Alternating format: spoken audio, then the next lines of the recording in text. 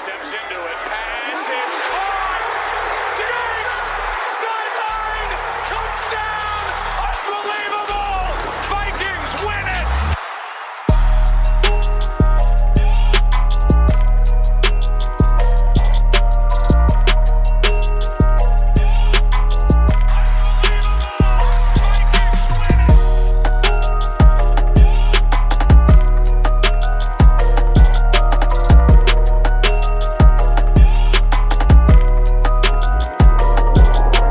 Hey, welcome back to the Unbelievable Podcast. I am BJ Rydell, back here with my guy, Drew Mahold, and today we are taking a look at the matchup that your Minnesota Vikings have in order to get back to 500 this week. Wow. It's Cowboys, yeah. The opportunity to get back to 500 is very real. I think you mentioned in the last show the Vikings are 7.5-point favorites. I don't think that's moved much or at all. So real opportunity here. And obviously the biggest piece being that Dak Prescott, the superstar celebrity quarterback of Dallas, is not going to be playing this week. And instead, the Vikings will get Andy Dalton and potentially Garrett Gilbert, assuming, I don't know what's going to happen. But Andy Dalton didn't look good the last time he played. And Garrett Gilbert, on the other hand, maybe a little bit better, maybe a little worse. I don't know. We'll go through it. So that's kind of the game plan today. We'll break down Dallas and how the Vikings will kind of oppose them and take a step in the right direction again this week. So we'll do that, and then we'll do our picks like we always do. So that's the game plan for the show. Let's start it off here. It feels weird to start with the quarterback for the Cowboys because I don't think Andy Dalton's really much of a factor in terms of whether or not this team wins, other than the fact that he plays the quarterback position who is distributing the football. But it's the rest of this team, right, that's, if Dallas is going to win this game, it's going to have to come from someone other than Andy Dalton because as far as I'm concerned, you can't really count on him to be, a true quarterback in the sense, like a true starting quarterback, a guy that you can trot out there and expect you to win a football game. Well, right, and I think we've noticed over the years with Mike McCarthy that, and maybe this is a biased view of things, but it seems like his offense has not catered well to backup quarterbacks or quarterbacks other than Aaron Rodgers. And so, you think about Green Bay in the past when, like Matt Flynn would go in the game, or like Seneca Wallace or Scott Tolzien. Like, it didn't seem like those guys were that could just be because they're not very good, but the offense is just clearly dropped off significantly. And then of course Hundley in 2017 as well. And so it didn't seem like it was very easy for Green Bay to compete. And then you come to Dallas now, and they have completely fallen off a cliff since Dak, went down, whether it's Dalton, whether it's DiNucci, or whether it's Garrett Gilbert. Now, I will say Gilbert was hung in there tough against Pittsburgh a couple weeks ago, but Andy Dalton, the last time he played was Washington, and they were getting destroyed before he left that game. And so, Dalton just doesn't present much fear to me. And so it's really going to be up to, I think, these receivers, these playmakers for Dallas making some big plays, because their offensive line is also very beat up, and of course their defense is just bad. So it's going to take some heroic, acrobatic, insane, spectacular plays from their playmakers to kind of keep up with the efficiency of the Vikings offense against this Cowboys defense. So with Andy Dalton, right, when he gets cut by Cincinnati, everyone knew they were going to go in a different direction. They had number one pick. They were going to go and grab Joe Burrow, and that was going to be that for the Andy Dalton era in Cincinnati. But when he left, I don't think there was many people who were thinking, oh, he's done now. You know what I mean? Like, this is the end of Andy Dalton's career. Well, I think people really thought of him as the best backup quarterback in the league once he signed with Dallas, right? Yeah, absolutely. That's how I felt about it. I still feel like, I guess I don't still feel like, but going into this season, I definitely felt like Andy Dalton could start for at least 5 teams. And he'd probably be the best quarterback on the roster currently on like 10 teams. That's kind of the sentiment that I had when the Cowboys went out and got him for, cheap, and to be Dak's backup in the event that the worst case scenario happens. Now, the worst case scenario presented itself, and he has not been that at all. I believe he's played in about 1.5 games, right? The games, and of course they were nationally televised too. So we all have seen Andy Dalton play a couple times already this year. Now, Dalton doesn't look at all like the guy in Cincinnati. In Cincinnati, he had no problem going downfield to AJ Green or firing it up to Tyler Eifert for the 3 games that he's been healthy in his career. He was able to get the ball downfield to his receivers and make plays through the air. He was a true playmaker in the sense, right? The red rifle. He had that nickname for a reason because he had no problem hucking it downfield. Now, what I saw in his first couple games against Dallas was he was gun shy with this group of receivers. If there is one part of this team that is next to perfect, it's the receiving core, and Andy Dalton's making them worse somehow. Whether it's he's not getting off his first read quick enough, whether it's he just simply doesn't have the physical capacity to do this at a high level anymore, which I highly doubt, or there's the play calling, which, again, we have some experience with Mike McCarthy, and we have some experience with the good and the bad, and we can kind of point to, this is a tendency he's always had, and it's always sucked, and we can do the inverse as well, too. But my ultimate point being here is that when you trot out Andy Dalton, at this time last year, most of us would probably think, okay, he's going to compete, he's going to give Dallas a good shot here. From what I've seen this year, there's a real chance that you're not even going to get the full game from Andy Dalton. Because the last time he was on the field, before getting hurt, I suppose, he was replaced by Ben DiNucci, who, for what it's worth, is not better than Andy Dalton, but he was replaced for a reason. They needed a spark, and he wasn't the one giving it. So, this offense is going to have to run through him, but they're going to, in my opinion, they have to win despite him unless he takes a dramatic turnaround and starts to look like the player he was even last year would be a significant improvement. Yeah, and I mean, you go back to, I was thinking the Washington game where he left with injury, Dalton did, but then you even think before that to Arizona, the game that was on Monday night, that was bad too. They got crushed 38-10. They didn't compete at all with Arizona. And so those 2 weeks right there were the games that Dalton started, right? Arizona and Washington, 38-10 loss, 25-3 loss. So that is the reason the Vikings are favored heavily in this game. And I mean, I think to a degree, I think the Vikings would be if Dak was quarterback, but there is a clear missing, Dak's presence. He's making some money with, these guys out, and if he's able to be healthy, he deserves quite a big contract. I think this is kind of saying that for him.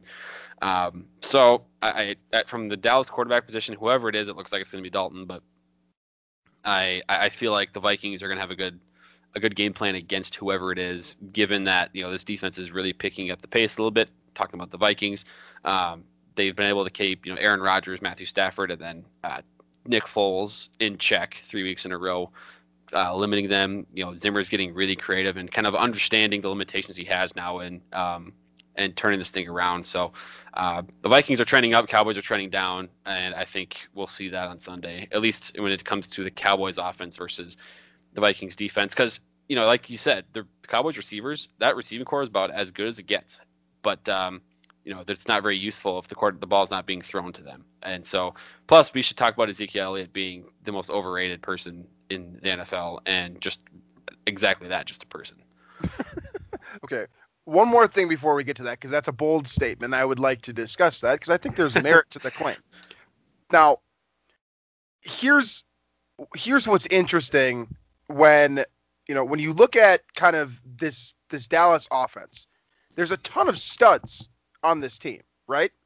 Like the offense is made up of a ton of guys that have been in the Pro Bowl, and like you said before, a lot of guys are injured here, so the offensive line doesn't look necessarily as complete as it would, say week one. Yeah. But you've got Ezekiel Elliott. I mean, you've got Zach Martin still in there. He's arguably, in my opinion, he is the best guard in football because he's been doing it at the highest level. Quentin Nelson. And Quentin Nelson, right? So you've got those two guys. You've also got Connor Williams, who hasn't been, a huge difference maker, I suppose, but there's talent there. Cameron Erving concerns me if you're a Cowboys fan. And if you're a Vikings fan, you have to feel pretty good about that, I think. But it does come down to this receiving core. And when you look at the Vikings defense and what they, where they're lacking, it's in the cornerback group. And they have 3 very good receivers here and a couple other guys that are going to catch the ball as well. And Cooper and Gallup torched them last year, by the way, in Dallas. Right. Like the Vikings were torched defensively and snuck out of that game with a win. But Dallas owned the secondary last year, obviously with Dak playing, of course, though. Now, if you have to, I mean, that's got to be a factor here. But I think the more kind of like the prominent point here is that the Vikings don't have any cornerback depth. They basically have 3 cornerbacks on their roster, and granted, all 3 of them have been playing at a pretty high level recently. And the Vikings have also dealt with backup quarterbacks pretty well recently. Of course, when you get the backup in Detroit, who the Vikings were able to he wasn't going anywhere, and then of course you get Nick Foles last week, who if you want to call him a backup, I'm going to call him a backup because I think Trubisky's going to be the starter when he comes off of injury based off what I saw last week. The Vikings had no problem handling that with their depleted cornerback group. Now, it's a similar situation, but now you have 3 receivers to deal with. So this is a new type of issue that I don't think this group has truly faced. Normally, it's just slow down the best receiver, whether that's Devontae Adams or Allen Robinson. The Vikings have shown an ability to do that to a degree over the last couple of weeks with this cornerback group. Now you got to deal with 3 guys that can beat you and beat you deep at that. That's got to be a little bit concerning, even if it is Andy Dalton throwing the football. Right. I mean, the big play is always going to be a concern because, any of these 3 guys, like you said, can beat them deep and also can do damage after the catch. And, we're not going to – Andy Dalton's not a scrub where, he's incapable of throwing an accurate pass down the field. Now, the likelihood he does is probably not as high as Dak or Kirk Cousins, but, Mike McCarthy will draw up those deep plays and will try to attack these corners. And it's about Dalton getting the ball in the vicinity of these receivers. And if they can go up and high point the ball, make the catches, that's where the big plays can happen for this team. So it's not like I'm not going to write off the Cowboys offense producing and making this game interesting and perhaps getting the upset. But I think the odds tell us, and the recent play from Andy Dalton tells us, that it's more likely that Dallas continues to struggle while the Vikings defense has been trending up here recently. Absolutely. Now let's get back to that point that you made earlier about Ezekiel Elliott, because half of this offense in my mind runs through Andy Dalton, and really it's less than that, and the other half is Ezekiel Elliott. Tony Pollard basically doesn't play. This is the Ezekiel Elliott show in Dallas. He's going to touch, if they hand the ball off, it's going to him. And honestly, if they're throwing a short completion, it's probably going to him as well. And that's a tendency that we've seen from Andy Dalton in the 1.5 games that he's played with Dallas. So he's going to be a huge factor here. Now, you just made the claim that he's overrated. And I think with the way that we've seen the running back position trend this year, with some new guys kind of leapfrogging the old ones and kind of coming into their own, you can make a very real argument, especially because this guy's paid so much money, right, that he is overrated. But the real question is how overrated is he? Is he overrated to the point where he's not even good enough to make a dent in this Vikings defense? Or is he just overrated in the sense that he's still a good player that can beat you, but he's not worth the money that he's being paid?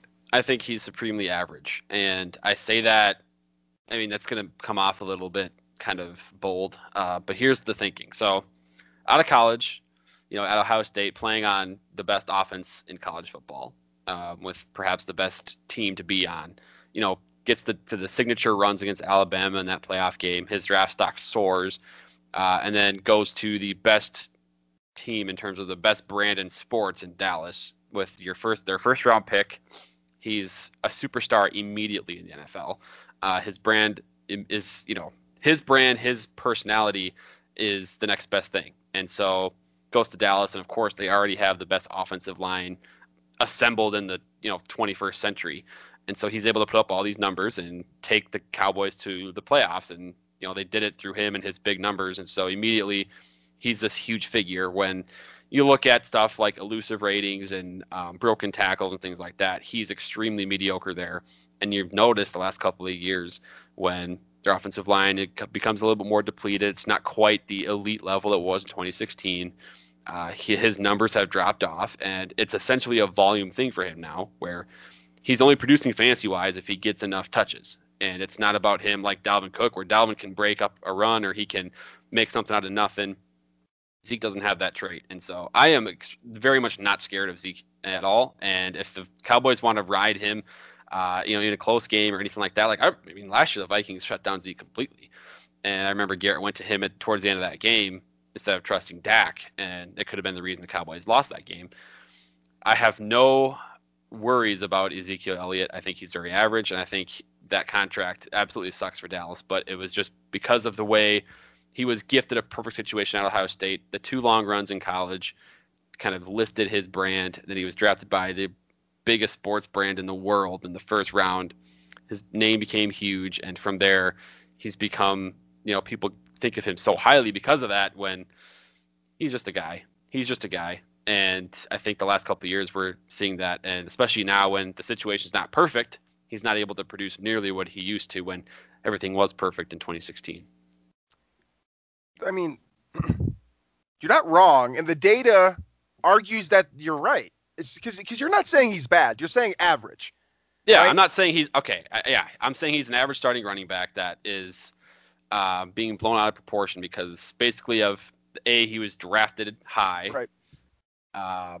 Which I think also happened because of his status in college at Ohio Right. State. Best offense, really good situation, big numbers, and then going to a team in Dallas that had the perfect offensive line around him to just feed him the ball. And then the first couple years in the league, his stock really took off, but it was bound to drop when the offensive line gets worse, the situation around him gets worse, and I just don't see him as skilled as someone like Dalvin Cook, who quicker feet, makes more people miss, can catch the ball better, in my opinion. So, I mean, that's, as I'd bias take, sure, but I'd take, like Aaron Jones over Ezekiel Elliott or somebody like that. Nick Chubb. There's a bunch of running backs in this league that I think can do exactly what Zeke does, if not better.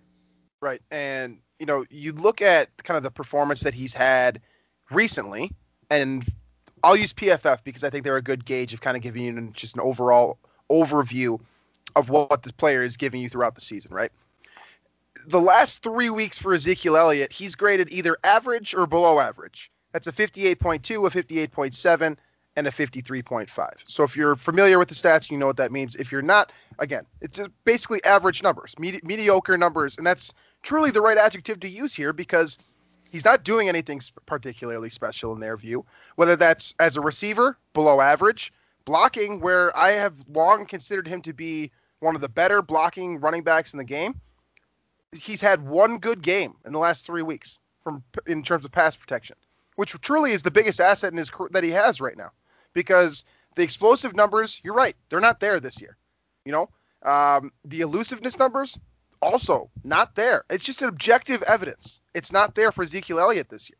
Whether he was elite last year and fell off a cliff. See, because here's the thing, like, we can measure things like broken tackle rate or elusive rating with like David Montgomery. Right? There's a guy that's not producing, the aggregate numbers of rushing yards, touchdowns. His yards per carry sucks too, in Chicago. But he's among the league leaders in broken tackles, which tells me, he's still he's being productive and he's still a good runner of the football. It's just not showing because Chicago stinks. I mean, that's essentially what it is. And so Zeke has that opportunity to reflect that in his performance because Dallas stinks too. But he can still put like that elusive number or making people miss. Like those things are measured by like the PFS of the world, but Zeke doesn't rank highly in those. And so that tells me he's not special, even though he's being lauded as such. Whereas someone like David Montgomery is kind of the flip side, where someone that's kind of very much overlooked. The big gaudy numbers aren't there for him right now, but I think he's being more effective in a limited situation than Zeke is in a limited situation. The last thing that I want to talk about with this offense before we get over to the other side of the ball is just with that point that you made about the regression as a result of the offensive line kind of falling apart. I think that's really important here for making your argument, because how many running backs in the league of the starting 32 can you plug in behind Dallas's offensive line when they're at their best, right? Before Travis Frederick retires, Zach Martin in there, Tyrone Smith, the whole deal. All those guys are all in there. How many of the starting running backs in the NFL, and really, some of the guys who are in shared roles as well, could you put behind that group and they'd give you 1,208? I want to say many of them 25 minimum, and many of them 1,208 would, in my opinion, be considered a little bit above remember when average. Darren McFadden had a career year in Dallas? DeMarco Murray was awesome in Dallas. Like, it was, this offensive line had been assembled like really well, in the Tony Romo era as well. Right. Like, it was built. They did a tremendous job. forming an offensive line through the draft. And every running back that went through Dallas, they were really, really good. Like, it wasn't just Zeke came in and put up these huge numbers. There was, it wasn't a secret that the running back position did well in Dallas. And so to see Zeke come in and put up these huge numbers, it wasn't some big surprise. He just happened to stay healthy for 16 games, and the Dallas offense fed him the ball. I think that any running back would have performed the same way, or I shouldn't say any. Most starting running backs would have performed at the same level, in my opinion. So I'm not very surprised by any means to see him struggle when things going or getting a little tough here. You could make the comparison that he's kind of like a Kirk Cousins in terms of the running back position. The big contract, puts up the gaudy numbers, but can't really lift your team to new heights when the situation isn't perfect around him. And again, the statistics support that claim over the last 3 weeks. Not an efficient player, not an efficient runner, not an efficient blocker, not an efficient pass catcher. It's just not going to get it done, especially when, like we said, Andy Dalton or Garrett Gilbert is your quarterback. Regardless, if Dallas is going to have a chance of winning this game, Ezekiel Elliott is going to have to shut Drew and myself up and suggest that we are very wrong, because they're not winning this game without probably 1 or 2 touchdowns from him. Straight up. That's probably how it's going to be. Unless Andy Dalton finds something that I don't think he has anymore. This is the Ezekiel Elliott show. And I think the big play, there's always the potential for the big play with these receivers. There just is. But how many times can you do that, right? That's not that's where the question lies, or the result of this game is going to lie. I think how many big plays can Dallas hit, and can it keep up with the efficiency of Minnesota's offense, which we'll talk about here. And I think that's a great transition. Let's talk about that right now. You look at this defense, and they're subject to injuries as well to a degree. They're also subject to changes. They've had a couple players. Like, we thought we were going to see Everson Griffin this week. We ended up seeing him 2 weeks ago in Detroit. They also have released Don Terry Poe for being overweight, which that was interesting to me. He's always been a big human. But this group is just different, right? There's some of the big playmakers that you're used to seeing. I mean, Jalen Smith is still there. Leighton Vander Esch, of course, is still there. If he's not hurt, which he typically is. Same can be said about Sean Lee. Both those guys are still there. But they're getting contributions now, outside of DeMarcus Lawrence, who, in my opinion, is definitively their best player on defense. He's the biggest playmaker, and he's the biggest concern the Vikings should have. He's going to be coming out the left side. Outside of him, they're getting weird contributions from guys who washed out of the league and are now back, and Aldon Smith and Randy Gregory. 2 cases there, which I've seen people say they should be getting votes for comeback player of the year, and they should immediately stop talking. So you're getting some production out of those 2 guys in terms of pass rushing specifically, not a whole lot else from Smith and Gregory. DeMarcus Lawrence is the whole package. But outside of that, there's not a whole lot to scare you, and I think that's because the secondary, which for what it's worth, has never really been strong. It's looked good on paper, but it hasn't been good in 10, 15 years. Seems like they've always they kind of bring in big names, or they use Brandon Carr. They use the draft picks on guys, and it just doesn't work out for whatever reason. So I mean, teams are marching all over Dallas this year. It doesn't matter who you are. You're able to score on the Dallas Cowboys in 2020. That's just the way it's been. Washington did so a couple weeks ago with ease, and they should have scored more in that game, actually. The Browns put up 49 on them. Seattle put up 38, Atlanta 40. The Giants put up 34 on them in Dallas. It's weird that the only team at this point you can look at was really Pittsburgh a couple weeks ago. But other than that, teams are putting up 30 to 40 with ease.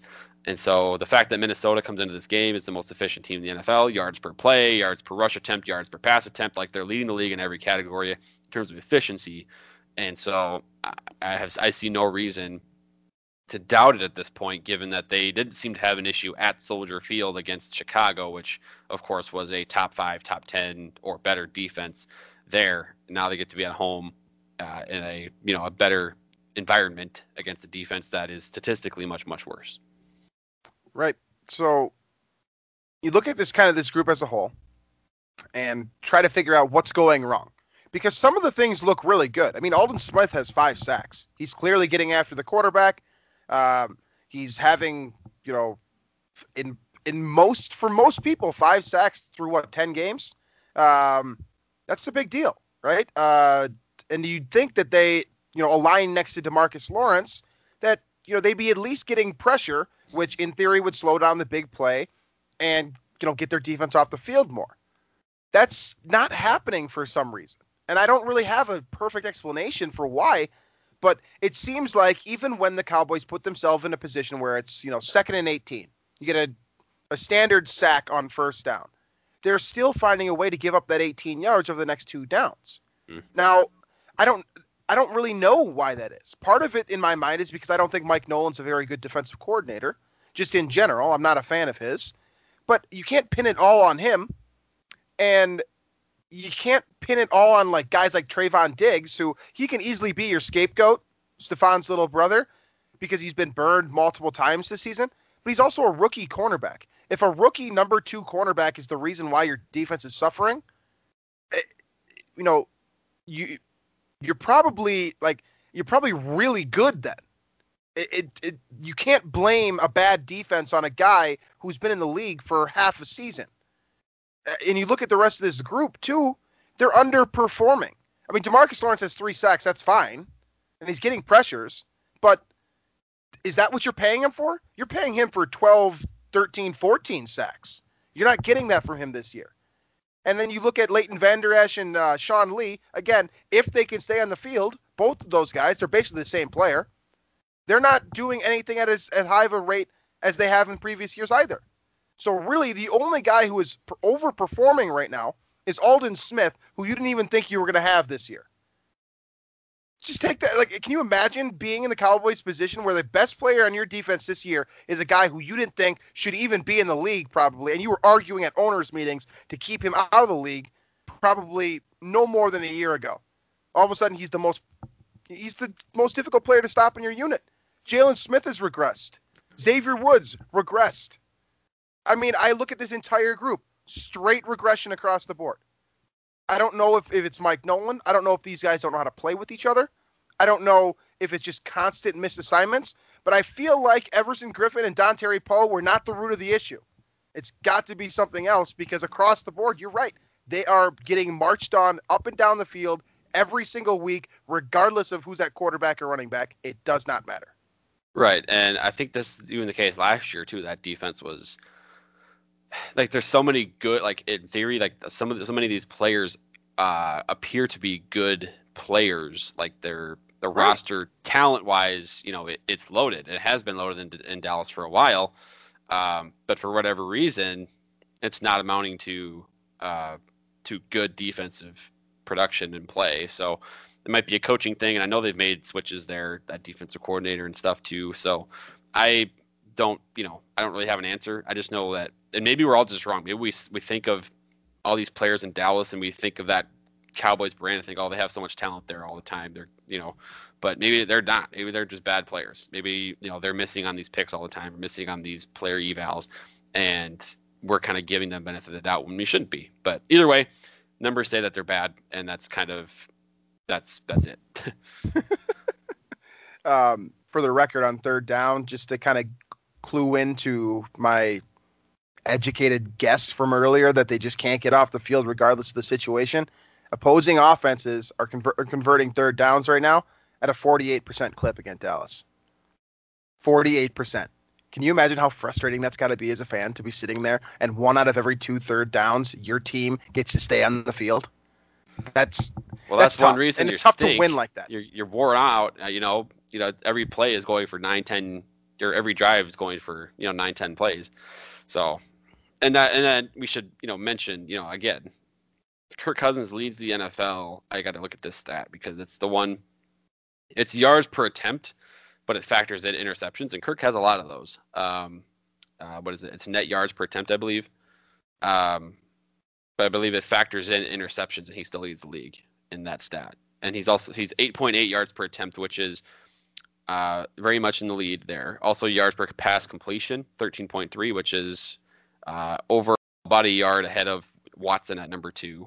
So, I mean, he's, for this reputation he has of being check down Kirk, Kirk has been supremely efficient, creating large plays And so I feel like a lot of those are going to come again this weekend against a team that has been getting a reputation for giving up large plays.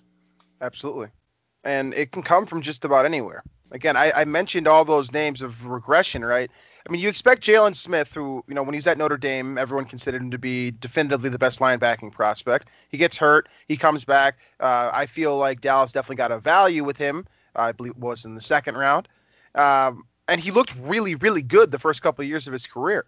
But now the range and kind of explosiveness that you saw from Jalen Smith, and you probably have become familiar with because it has made him, a household name at an inside linebacker position where, ranginess and making tackles is not sexy anymore, right? But he was able to make a name for himself.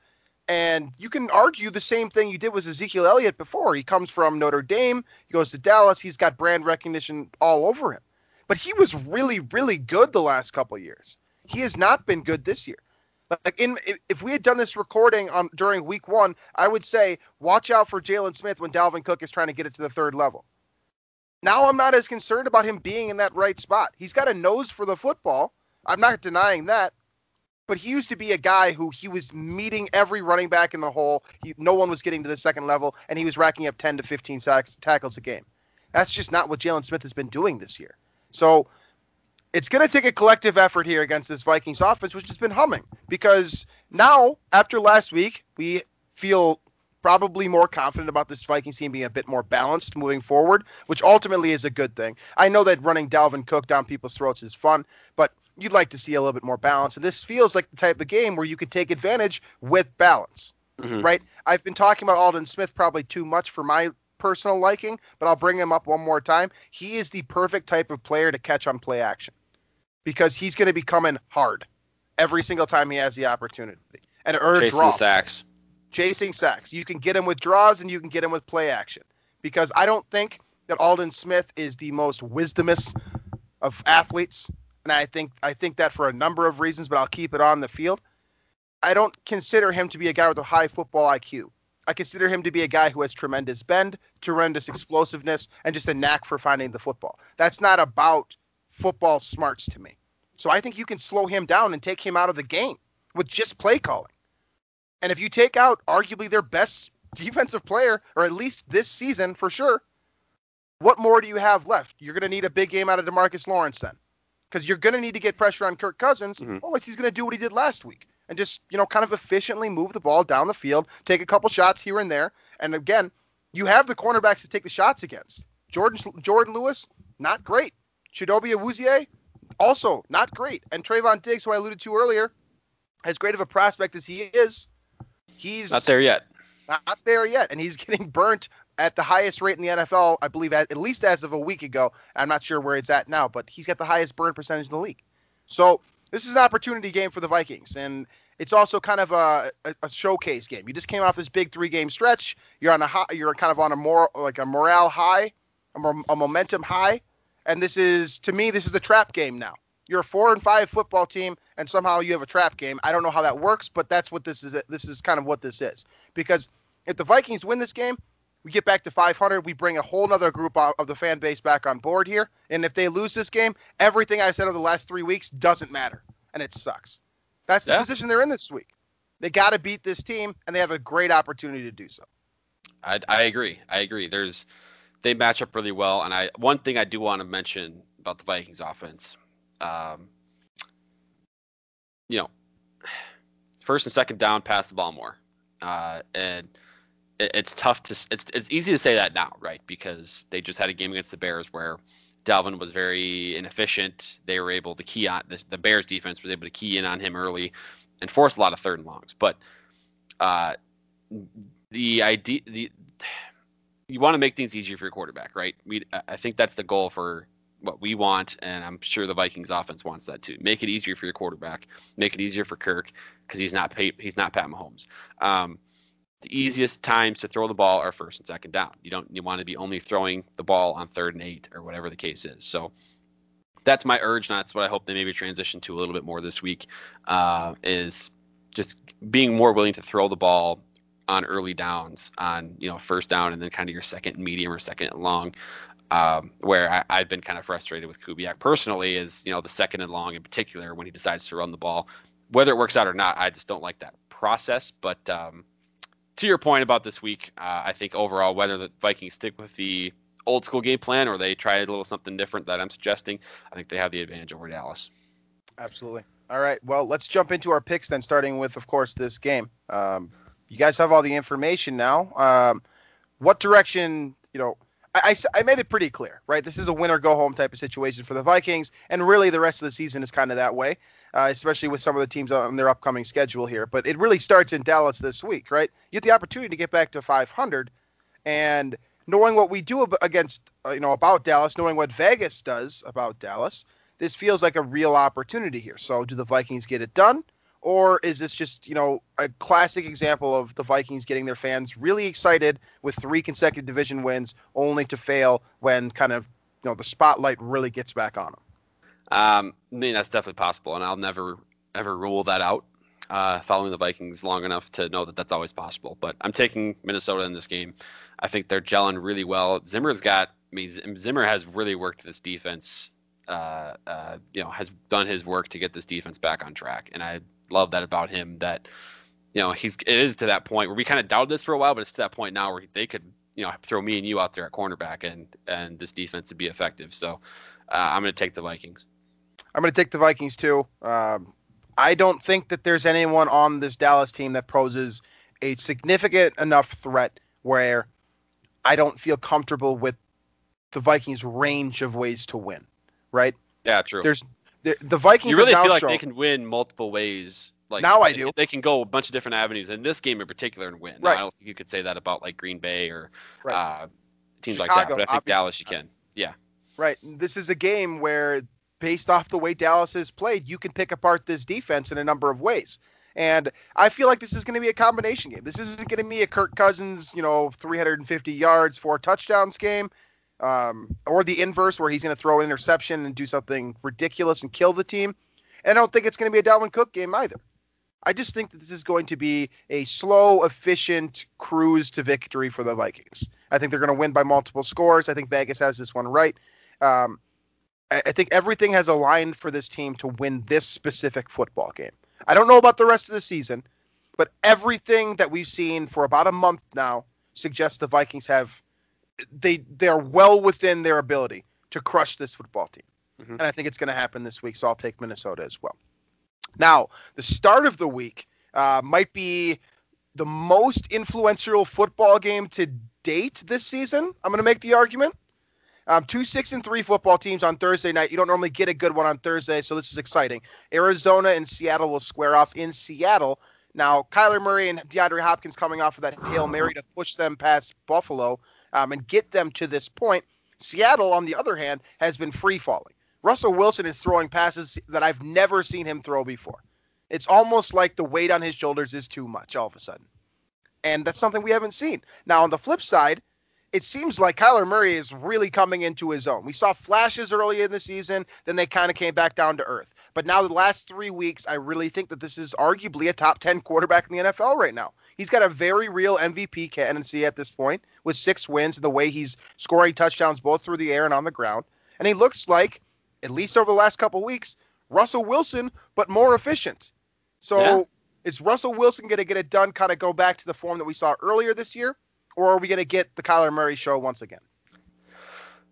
I don't even know. I'm going to pick this game on the fly right now because I don't even really have a feeling on this. I'm gonna take Seattle. I think that it's a Thursday game and it can be just weird enough where Seattle can kind of reverse things a little bit and stop kind of Arizona's surge at the same time.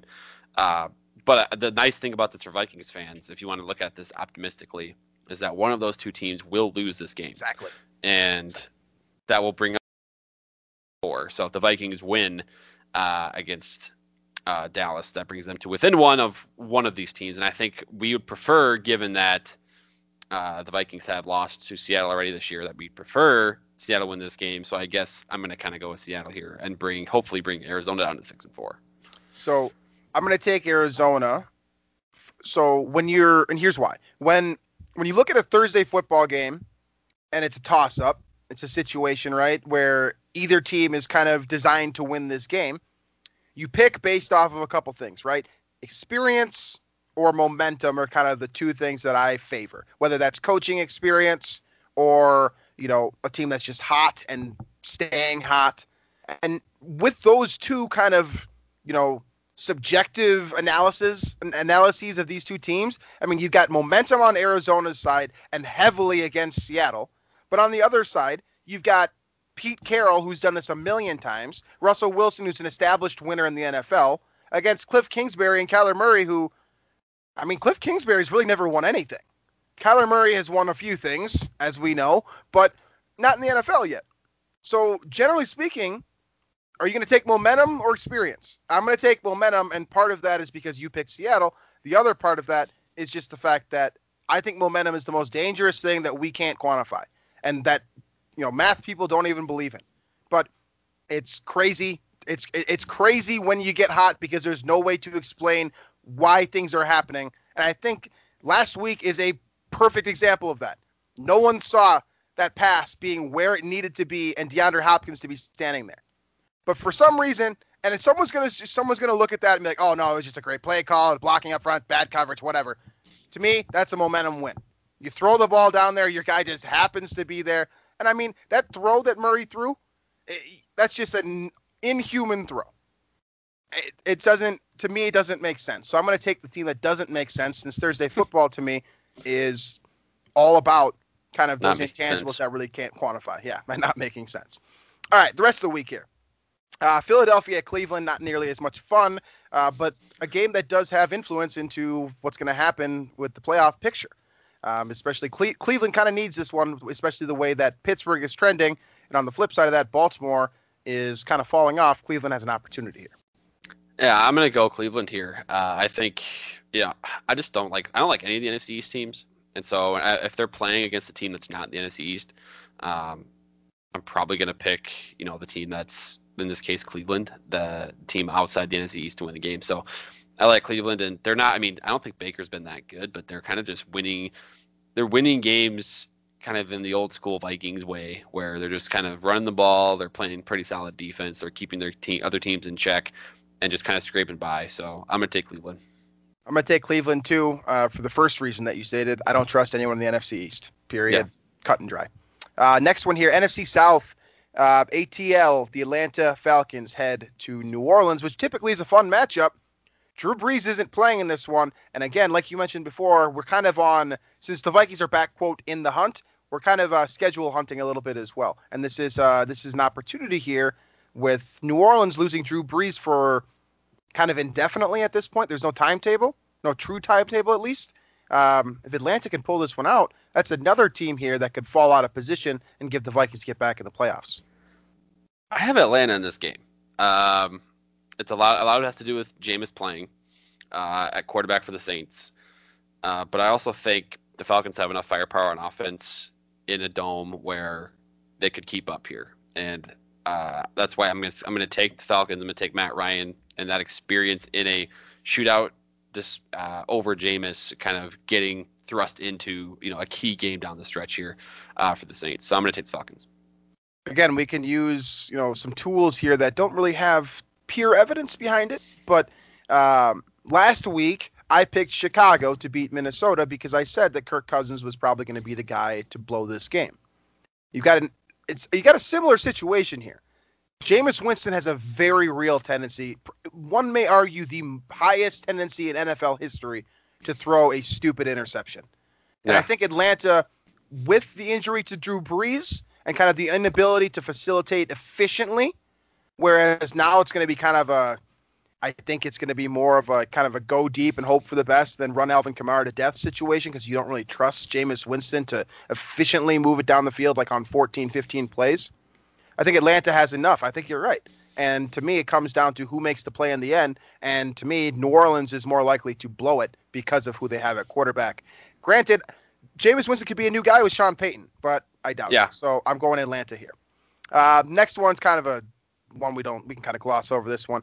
Joe Burrow gets to play against the Washington football team this week. Not a whole lot of playoff implication here, outside of the fact that Washington is still competitive in the NFC East, but that doesn't really matter to us. So who you got in this one?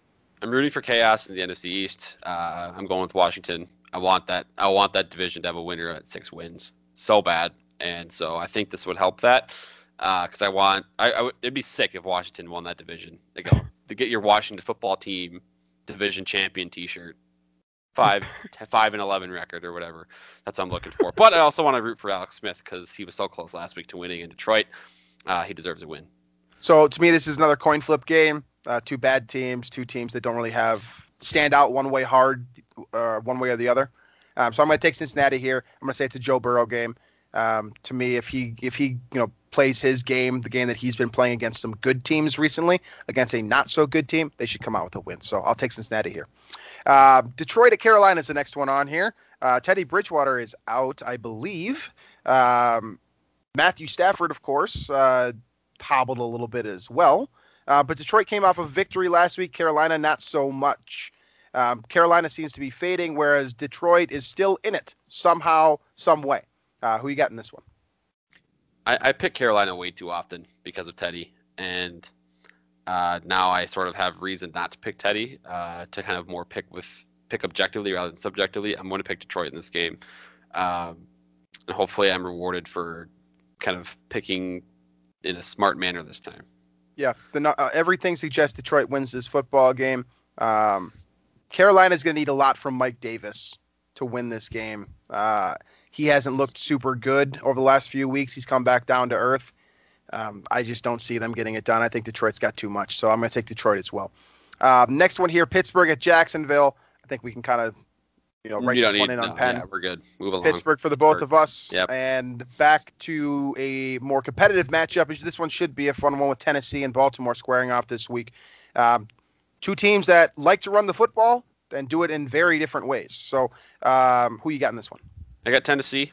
I routed Tennessee probably to a fault, but hey, Lamar Jackson hasn't been the same Lamar Jackson this year, and no, he's not. Kind of waiting for that to the 2019 Lamar Jackson to resurface before you can confidently pick Baltimore against a team like Tennessee. Yeah, I'm kind of I'm conflicted with this one because I think that Baltimore's the better team. They have not been playing well lately. You're right, and Lamar Jackson has not been the MVP. It's kind of hard to pick against Tennessee in that situation because if Lamar Jackson isn't playing otherworldly, Baltimore's just an above average team. They have a very good defense that they can fall back on, but against Tennessee, who you could argue is an elite football team in this NFL, it's tough to pick Baltimore here. So I'm going to take Tennessee as well. But I do think this one will be close. I think that's a fun one to keep an eye on for sure. Next one here, New England coming off of a huge win to kind of keep them relevant, same way the Vikings did last week. This week they get Houston. So again, another opportunity for New England to climb back out of the hole that they put themselves in early in the season against a team that has basically been in a hole all season. So who you got in this one? Cam Newton, Deshaun Watson. I got New England. I think Bill Belichick is going to win this one by the way he coaches the game. Able to shut down Deshaun Watson, make it difficult for him. So I'm going to take New England. I'm going to take New England too. It's just really hard to pick Houston against anyone right now, even New England. And we have seen that New England has the capacity to be very special offensively. We saw it early in the year. We just kind of forgotten about it. Yep. But I think this is an opportunity here for Josh McDaniels to kind of restake his claim as, being one of the better offensive minds in football. Next one here, showdown between up-and-coming teams / teams that may or may not be there. It's a battle of teams where do you believe in the Miami Dolphins or do you believe in the Denver Broncos? I think there's one team here that's a little bit easier to believe in right now. Yeah. In Miami because of how they've played and how well they're coached. That Flores hire looks better literally every week. It's crazy. And Denver, who has Drew Lock, and I believe Lock's actually hurt, but he is really kind of the rally cry for that state right now if he's playing. But on the flip side, you got Tua who says the NFL is easy. So who you got in this one? I have Miami. That defense is actually pretty darn good. And so I think that's going to be a problem for Denver, whoever's that quarterback. So for that reason, I'm picking Miami. Yeah, I'm going to take Miami first and foremost because we don't know who's going to be at quarterback for Denver. And if it's not Drew Lock, they basically can't win this game. on the other side, I think last week might have made me a believer in Miami. I said last week that you argued to me that, that they were definitely a capable football team. And I was arguing, whether or not it was a good win for Justin Herbert.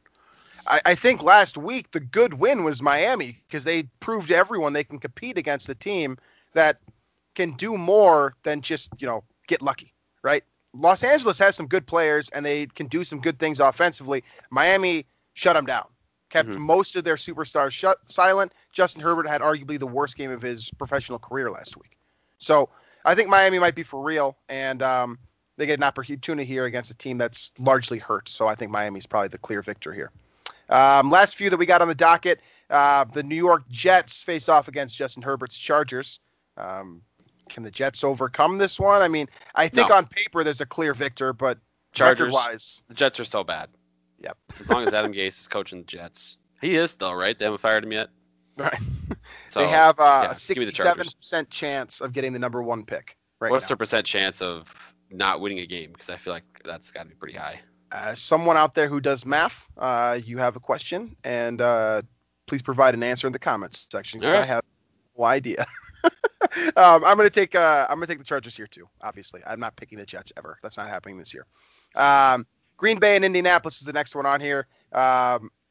This is definitely an opportunity for the Vikings. Another one of those schedule watching moments where if Green Bay can kind of lose to some mid-major teams, Indianapolis is kind of included in that group. The Vikings might be more relevant. So can Phillip Rivers get it done against Green Bay, who has looked vulnerable in recent weeks? I'm not saying bad. I'm saying vulnerable. They almost lost to Jacksonville last week. They lost to the Vikings 2 weeks ago. Can Indianapolis keep that run going? I'm going to pick Indianapolis because I think they've looked really good. They impressed me against Tennessee last week. They're coming off a kind of a mini bye week right after the Titans Thursday night game. So I think they'll be ready to go. I got the Colts. I'm going to take Green Bay just because that's what I don't want. And I feel like that's, to me, this game, there isn't, again, Indianapolis is not bad. They're not a bad football team. They've got a solid defense. It's just, is Phillip Rivers going to blow it or not?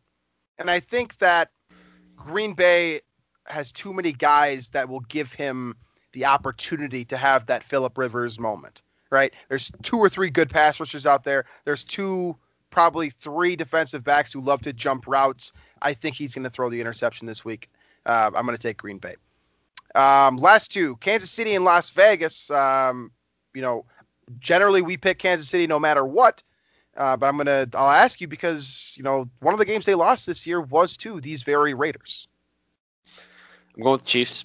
I just don't see that happening again. In fact, I see this being a blowout in favor of the Chiefs. I think they're going to kind of get their revenge here in this one. So I'm with you. I think that loss to the Raiders earlier this year kind of works against them in this sense because I don't see Patrick Mahomes doesn't lose to anyone twice. He's not going to lose to the Raiders twice, right? I'm picking Kansas City. And the final one, the Monday night game, should be a fun one. Another opportunity and something to keep an eye on as a Vikings fan.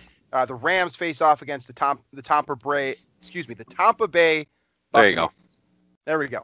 And like we were saying before, these are 2 teams here that, in theory, could fall off. It could be either based off of what we've seen in the last 3 weeks and kind of the precedent that they've set. But the Rams look like the better, kind of more consistent team right now. But Tampa Bay is coming off of one of the best weeks of football that, I've seen Tom Brady play. Both of these teams have had really bad games and really good games, right? So where are they? That's the I don't know. Like either of these teams, like they have kind of 2 identities to them. Tampa Bay, the game against the Saints. Where'd that come from? Meanwhile, before this week, the Rams had only beaten the NFC East, I believe, or something like that. Or anyway, all their wins were against pretty bad teams. And then they beat Seattle, of course. So I'm going to go Tampa just because they're the home team. But I think this is a very evenly matched game here. And I think it's basically, do you trust Tom Brady or Jared Goff? And I just don't trust Jared Goff enough. So I had Tampa Bay written in. Then you said you're taking Tampa Bay. And I see an opportunity here because I do think this is a coin toss game. But then you said, I don't trust Jared Goff against Tom Brady. And that to me is the only thing that really matters, right? Tom Brady or Jared Goff, Which team are you going to bet on? I'm going to take Tom Brady because I don't see him having a game like he did 2 weeks ago against New Orleans again this year. I think that was kind of the one game he gets every year where he's really bad and bad enough to really hurt his team. To me, they have too many good players on their team that if Tom Brady plays just average, they can beat just about anyone. I think Tampa Bay is as complete of a roster as you're going to find, at least offensively. And definitely you can make an argument on defense as well based off of how they've played. So I'm going to take Tampa Bay, but I do think this is going to be a fun one. And as a Vikings fan, who do you want to win this game? I feel like with New Orleans kind of sliding without Drew Brees, I feel like it's more beneficial for Tampa Bay to kind of take over that NFC South, and then hopefully the Saints. I think it's another one of those. Either way, you get an NFC contender that loses. I think it's one of those where you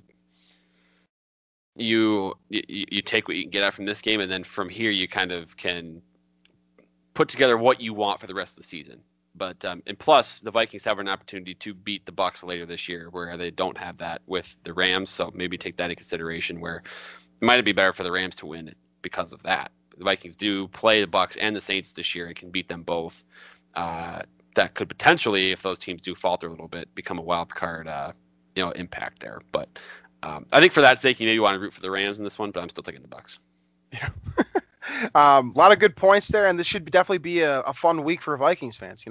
Like I said at the top here, if the Vikings can close this one against Dallas, not only are they back to 500, but we will see this weekend that one or two of these teams might slide a little bit, whether that's Arizona, Seattle, Los Angeles, Tampa Bay, potentially even Green Bay against Indianapolis. The Vikings could make up some ground this week. This is a big week for Minnesota, not just in their own home stadium, but across the NFL as well. So we'll be keeping a close eye on that, and we'll check in with you guys next week on where the Vikings are at and kind of the direction they're heading. And hopefully we'll be talking about yet another win. But until then, you can find the show on iTunes, Stitcher, Google Play, Spotify, wherever else you get your podcasts. You can also find Drew and myself on Daily Norseman or YouTube. Feel free to drop a comment in one of those sections. I love reading those. It's a lot of fun for us, and it helps generate more content for you guys as well. So please feel like you should do that, because that's a lot of fun for me. So thank you for listening to the show this week. And like I said, hopefully we'll be talking about a Minnesota Vikings win next week. So we'll catch you guys next week.